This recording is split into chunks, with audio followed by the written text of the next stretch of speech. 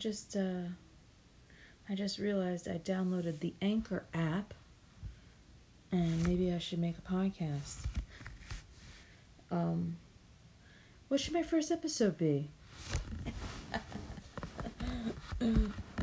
I'm having a hard time reconnecting with my sense of humor because the last 2 years have just been shit. And I was thinking maybe I need to start my podcast, but the only things I want to talk about are kind of heavy. Like, the Playboy stuff that's been coming out has really been interesting. And I always thought it was interesting that Playboy managed to kind of have this, like, they almost seemed protected or accepted, whereas all the other girly magazines or men's magazines were just treated like pornography, treated like trash. But Hugh Hefner managed to have this like upscale image. And so all this stuff now that's been coming out with all these women talking about all the bad things that were really happening behind the scenes, it seems now to me like that was part of the whole thing, you know, like making one of the porn magazines kind of acceptable so that all of the powerful people had a place to kind of access, you know, young women and young girls through an acceptable port, for lack of a better word. And then they'd have the other pornography magazines to kind of use as scapegoats to blame for the crimes that they were actually participating in. Because when you hear these women talking now, a couple of them have said that Hugh Hefner raped them. And what's really interesting, all of it's interesting. What's really interesting is that they said that he raped Dorothy Stratton.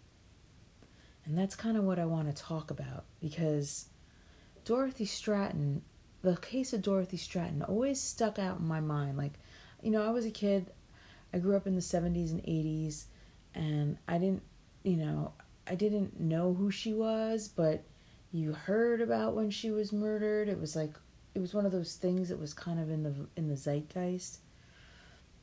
And now that the whole Hugh Hefner thing came out, I started digging, and I didn't really understand. Like, she was pretty innocent and naive. So she was this girl, she was only 18 years old, and she was actually 17 years old when she was quote-unquote discovered by the guy who they blamed for killing her. I should look up his name so I can get these names right. But he supposedly found her working at a Dairy Queen, and she talks about it too, how she said, I was working. I don't think she said she was working at the Dairy Queen at the time, or maybe she was. I was working at Dairy Queen, and this handsome man came in with a beautiful blonde fur coat. Sorry, it's the middle of the night. That's when I always want to record these things, because I work all day, and then I don't have any ideas for what I want to do until my brain rests for a little while, and then it's the middle of the night, and then I don't have any energy to make anything good. I'm fucking going in circles. But anyway, let me just look up her boyfriend's name. Dorothy Stratton.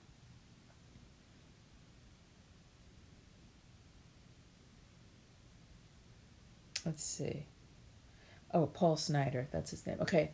So she supposedly met this guy, Paul Snider. He sauntered into the Dairy Queen, I believe it was. And he was like, you're a pretty girl.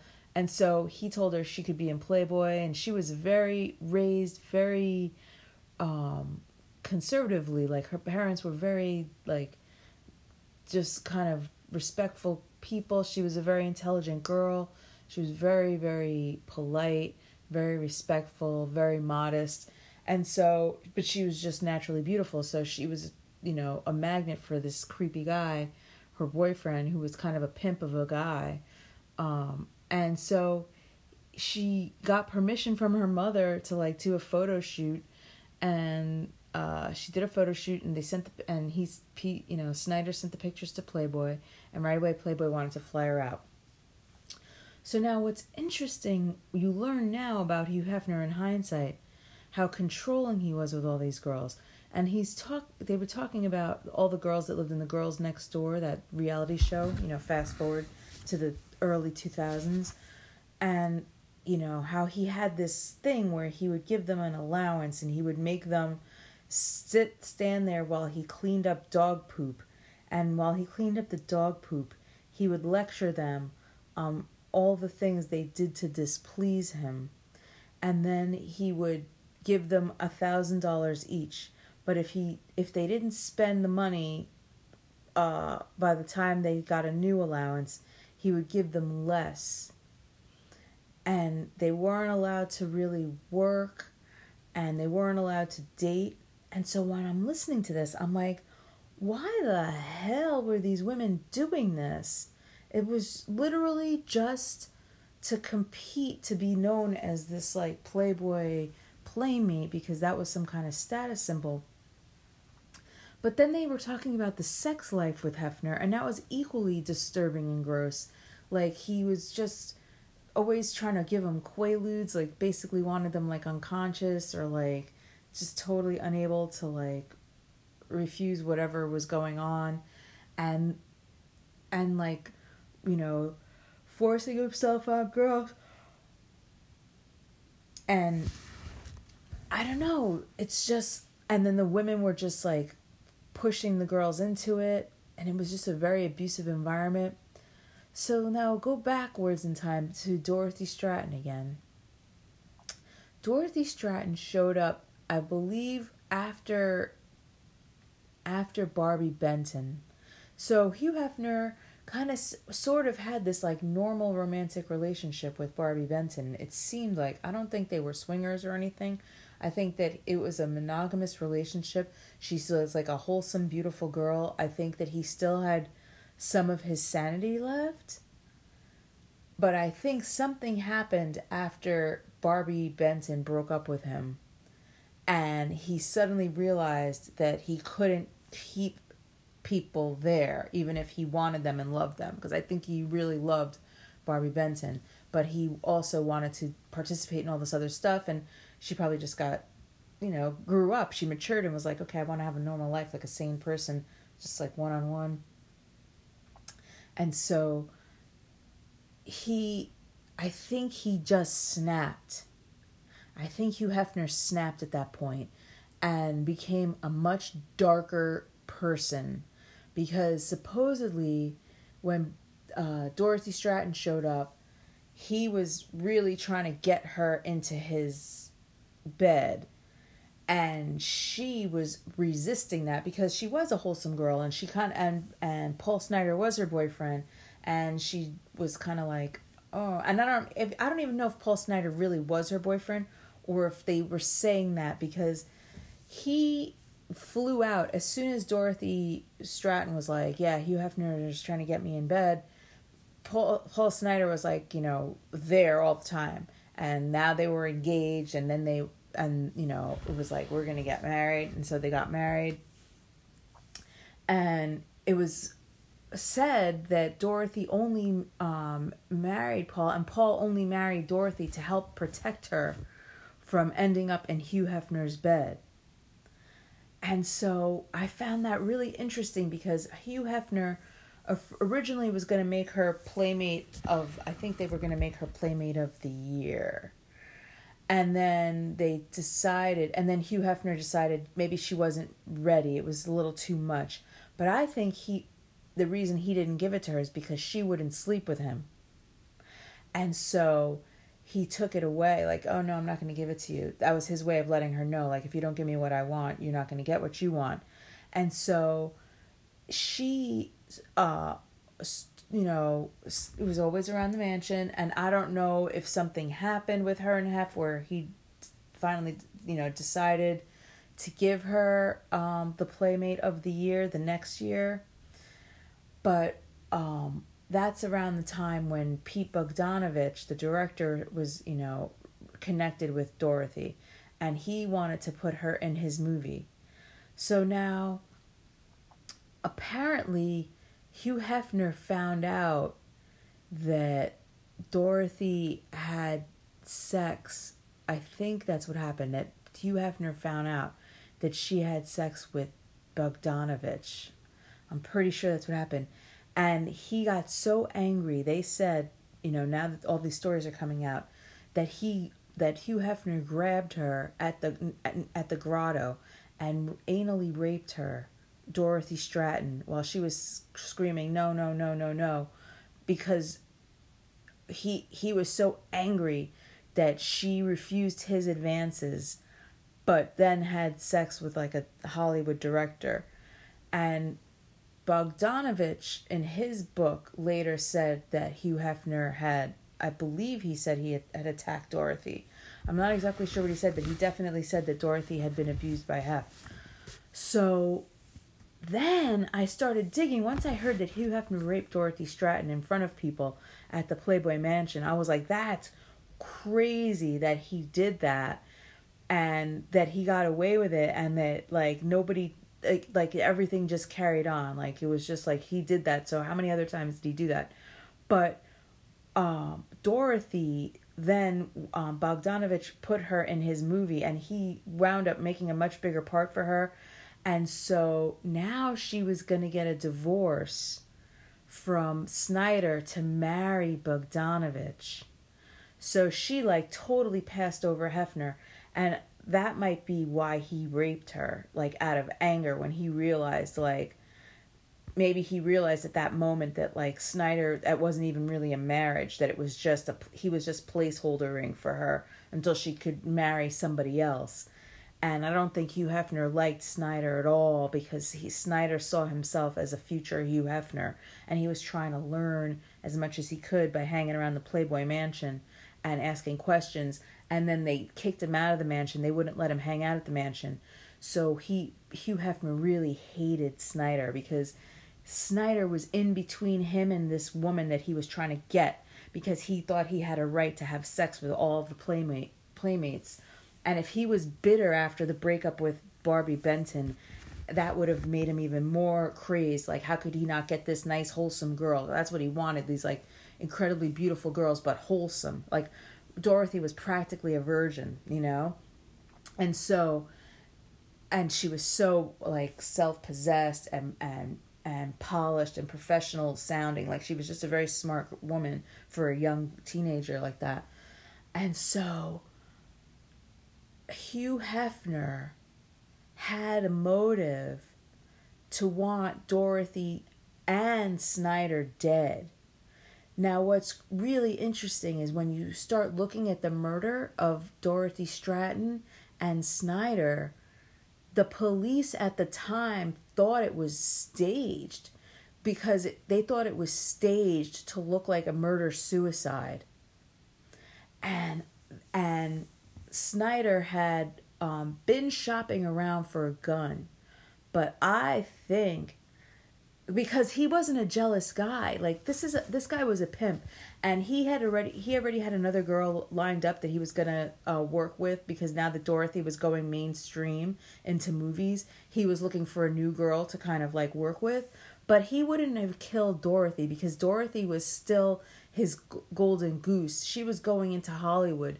They were still on good terms. Like she literally went back to the apartment, because when she was getting the divorce, the lawyers that were advising her, that were probably lawyers from Playboy, paid by Hugh Hefner, they probably told Hugh Hefner, yeah, she's going back to Snyder to say goodbye to him, because Hugh Hefner probably was so controlling. He probably specifically said, tell her not to go back there. And because he wanted proof that she wasn't going to go back there, like, before he decided to maybe continue continuing to promote her with the magazine because he had just made her Playmate of the Year, and now she was going to be in Bogdanovich's movie, and he was probably so pissed that she was going to marry Bogdanovich, but he was like, well, I could still get something out of this, because he always wanted one of the Playmates to cross over and go mainstream to give Playboy an even bigger advantage in the commercial marketplace. And so, but he might have been such a jealous, possessive guy, like, I'm not going to help her anymore if she's going to just ride off into the sunset and never, ever give me what I want, kind of thing. And never let me be part of her mainstream success. Because if she went off to be in Bogdanovich's movie and became a big Hollywood star and married Hugh Hefner, that would have made Hugh Hefner more acceptable. But by not marrying Hugh Hefner, Hugh Hefner is perceiving that as, oh, you think I'm not good enough for you? Like, I'm not good enough for you to fuck, and I'm not good enough for you to marry, but I'm good enough to put you in my magazine, and I'm good enough to make you a star, and I'm good enough to make you the star that Bogdanovich discovers and puts you in his movie, and now you think you're just going to ride off and be Marilyn Monroe without me by your side? Now you have to remember, Hugh Hefner had a thing for Marilyn Monroe, and he took advantage of Marilyn Monroe and kind of psychologically raped her by using her pictures against her will in his debut issue of Playboy. And he had himself buried right next to Marilyn Monroe, so she could not even escape him. Like, he wanted control of her while she was still alive. And how interesting that Marilyn died the way she did. In her bed, drugged out, all fucked up. Who knows how she died. So, fast forward again, when Dorothy Stratton gets murdered, where does she get buried? She gets buried right opposite from the graves of Hugh Hefner and Marilyn Monroe, but in the ground. Like, not at the same level as Marilyn. Like he, I'm sure he arranged her burial there. What's also interesting is after the murder of Dorothy Stratton, the police didn't call the next of kin. They called Hugh Hefner. So if the police helped Hugh Hefner arrange the murder of Dorothy Stratton, that would make sense that they called him first to let him know, okay, it's done.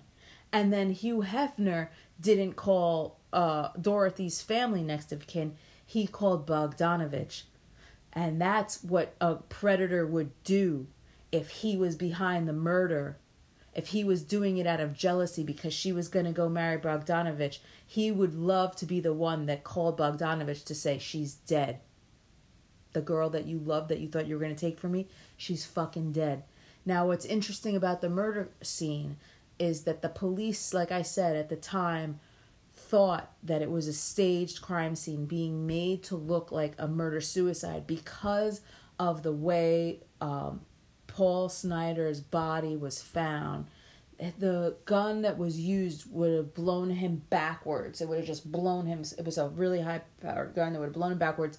And the way he was found laying forward on top of the gun. In fact, they couldn't even find the gun at first because of the way it was laying underneath his body.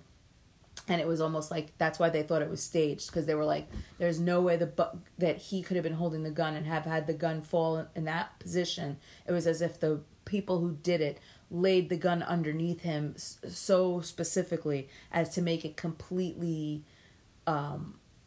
anybody who thought, okay, he had to be the one with the gun because it's completely under his body, but it's not a natural way that it would have fallen, or a natural way that he would have fallen. Another thing that was interesting was that there was a sex bench that, a custom-made sex bench that Paul Snider had made. He was going to try to market these things and sell them. And that thing was used in the crime. So the way the crime was promoted, and again, remember, Hugh Hefner is this like master marketer, master, PR guy. All of the news about the murder is going to come through the filter of this world where the police call Hefner first to tell him what's happening. So the story of what's happening is totally controlled by Hefner and the police. And the story we hear is that Paul Snider was the one that was so jealous that he went crazy and raped Dorothy and murdered her. But I think that the murder was arranged by Hugh Hefner. I don't know if it was that crazy that Hugh Hefner even showed up himself and participated in the rape of Dorothy before she was murdered by someone else. I don't know if he just paid some guys and said, do what you want with her, and just, I don't know exactly what he said. But the police at the time were convinced that it was staged. And I am now convinced it was staged. And I am now convinced that Hugh Hefner had Dorothy Stratton and Paul Snider murdered. Because the other thing is, Paul Snider